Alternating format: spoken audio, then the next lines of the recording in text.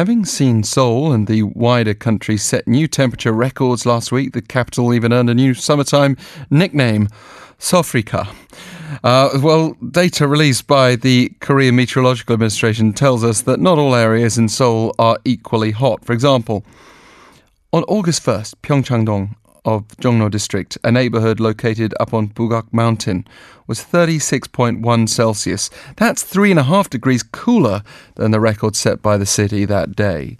Quite a difference. I mean, we might expect a very slight margin of difference from one district to the next, but to be that much cooler, even if 36.1 is not exactly comfortably cool, we've got to find out more here. Professor Hashem Akbari from the Building, Civil and Environmental Engineering Department at Concordia University, Montreal, Canada, is on the line to discuss the urban heat island phenomenon. And good morning to you from Seoul.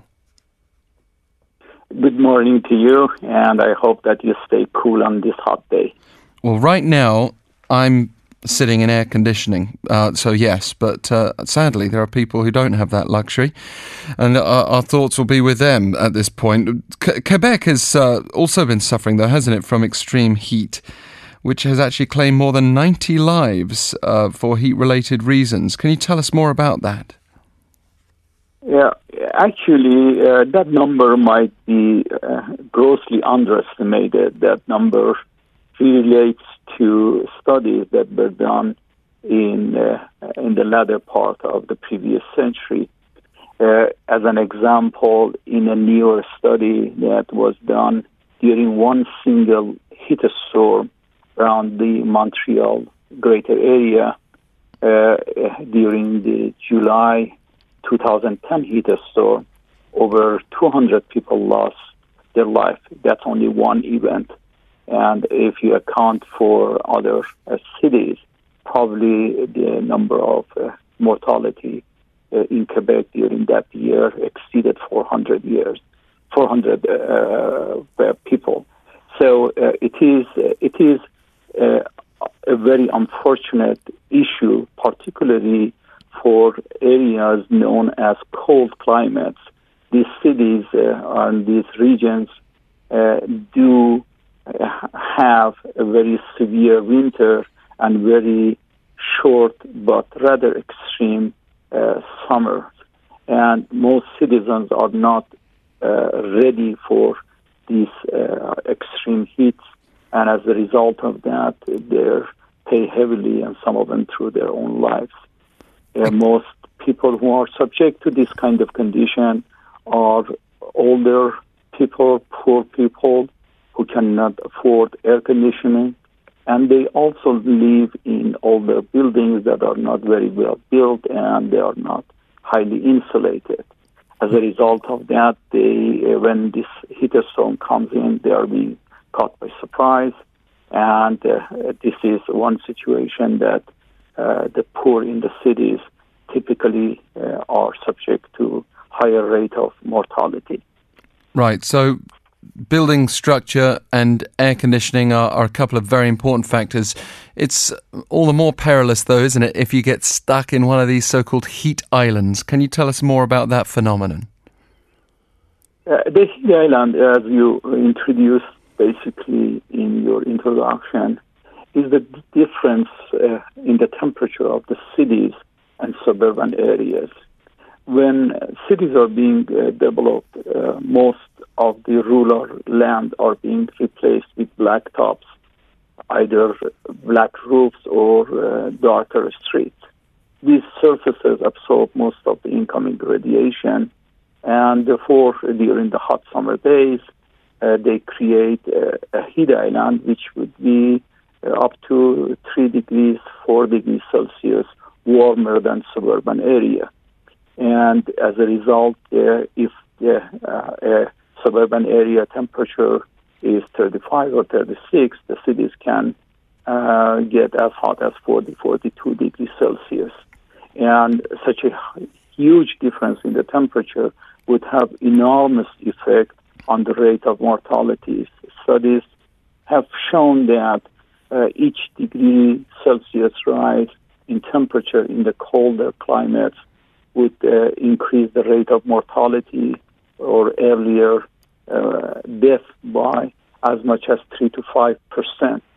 So for 5%, for 5 degrees or 4 degrees Celsius, we are talking about 20% increase in the rate of mortality. So that is the effect of the urban heat island. And through a simulation, you've suggested one way to mitigate this phenomenon is by increasing their albedo. What do you mean by that? Albedo is the term being used as the overall reflectance for the urban areas or a subject. Surfaces get heated by absorbing the sun energy, and the air that brushes on the hot surfaces in turn gets hot. As an example, during the hot days, surfaces reach their maximum temperature at about solar noontime, but the air gets to its higher temperature by around 2 or 3 p.m. So there is this delay of the heat release on the urban surfaces to the air. The dark surfaces absorb most of the incoming radiation. As an example, an asphalt, freshly laid asphalt, absorbs over 95% of the incoming solar radiation. A dark roof absorbs something like 80 to 85, 90% of the incoming solar radiation. When this energy is being absorbed by the surfaces, they become heat, and they in turn heat up the air outside the buildings, and at the same time they conduct some of that heat into the building and increase the interior temperature of the buildings. So if the building is air conditioned, the load on the air condition would be higher, and if the building is not air conditioned, the people who are living under hot roofs would be subject to a huge discomfort because of the temperature rise. A high albedo surface is a surface that reflects most of the incoming radiation. The most reflective surface is a white surface that reflects as much as, when it is fresh, as much as 80% of the incoming solar radiation. So only about 20% of the solar radiation is being absorbed by the surface. And the same thing goes for a paved surface. A dark asphalt absorbs 90% of the solar radiation. Lighter color asphalt or lighter color concrete absorb only about 60 to 70% of the solar radiation. As a result of that, they do not get as much heated as the dark surfaces would do.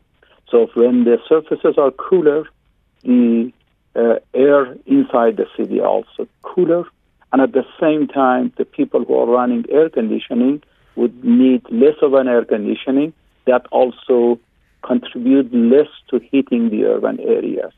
So that is the results of the simulations that we have configured these simulations for several urban areas, and we are finding out rather modest high reflective surfaces within the urban areas combined with increase in the level of urban vegetation can reduce the urban temperature by as much as 5 degrees Celsius. And we already know how does that affect the energy use. We already know how does that affect the air quality within the urban area. And also we know the rate of mortality would decrease substantially by lowering the urban temperatures. Right. So just to clarify on that, reflective materials can be particularly helpful, but what you also said at the end there, green environments help a lot. So would that mean people creating rooftop gardens, or what would be the best way to achieve that? Yeah, it is. There are two issues in here. Number one is that a shade tree on an individual building would clearly shade the building and create a microclimate underneath the shade tree that it is a little more comfortable than the suburban, than the other hot areas. You know, you can actually observe that when you are traveling through the rural areas, you would find that most cattle, cows are resting under the shade of the tree. So it is so natural. However, issues such as roof gardens are very, very effective. However, the cost economic of it would be totally different than a light color roof. As an example, if there is a time to change a roof and one has a choice between a hot standard roof and a cool roof, typically choosing a lighter color would not incur any incremental cost. And as a result of that, you start saving money and improving the comfort within the building rather immediately. However, for roof gardens, you incur a substantial amount of cost, such as initial cost estimated to be in the order of $50 to $100 per square meter, and the maintenance cost is also very important. The other factor to also consider is that in a hot and humid environment, the shading element of the trees work very well, but the community cooling, which is through evapotranspiration of the trees, would not work as effectively because there is already so much humidity in the environment, and as a result of that, the air doesn't get as much cooler. So each city should really have a plan for an economical strategy of how to implement various measures. And these measures are rather limited, cool pavements, cool roofs, cool walls, and reducing the level of man-made heat to having more efficient cars within the urban areas, less cars within the urban areas. But all of these things are city-specific, and the city, at the level of the municipality and even at the level of the individual, should have a plan of how to accomplish such objectives. Well, when you look at an image of Seoul's skyline, these days we have this huge skyscraper in Lotte World Tower, which is actually pretty reflective, and there's a lot of glass on there. But also, generally, the skyscrapers are fairly light in colour. The darkest of the buildings tend to be the lowest rise, and that's just a bird's eye view that I'm referring to. And the other factor, of course, is different parts of the city are far more green than others. What would your advice be to a city that's already highly developed and is not at that point where it's choosing the materials for its rooftops and for its buildings? Is there much flexibility in a very developed place? It is the answer is yes, but it is a time element. The city that we have right now, Seoul, that I happen to visit several times, is different from the Seoul of 30 years ago, and I somehow predict that Seoul of 30 years from now is going to be different from Seoul of today.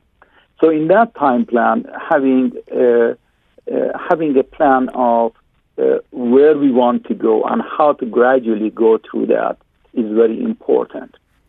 Obviously, doing something at a short time of 1 year or 2 years is not going to have much of an impact as if to have a plan for 30 or 40 years of the future.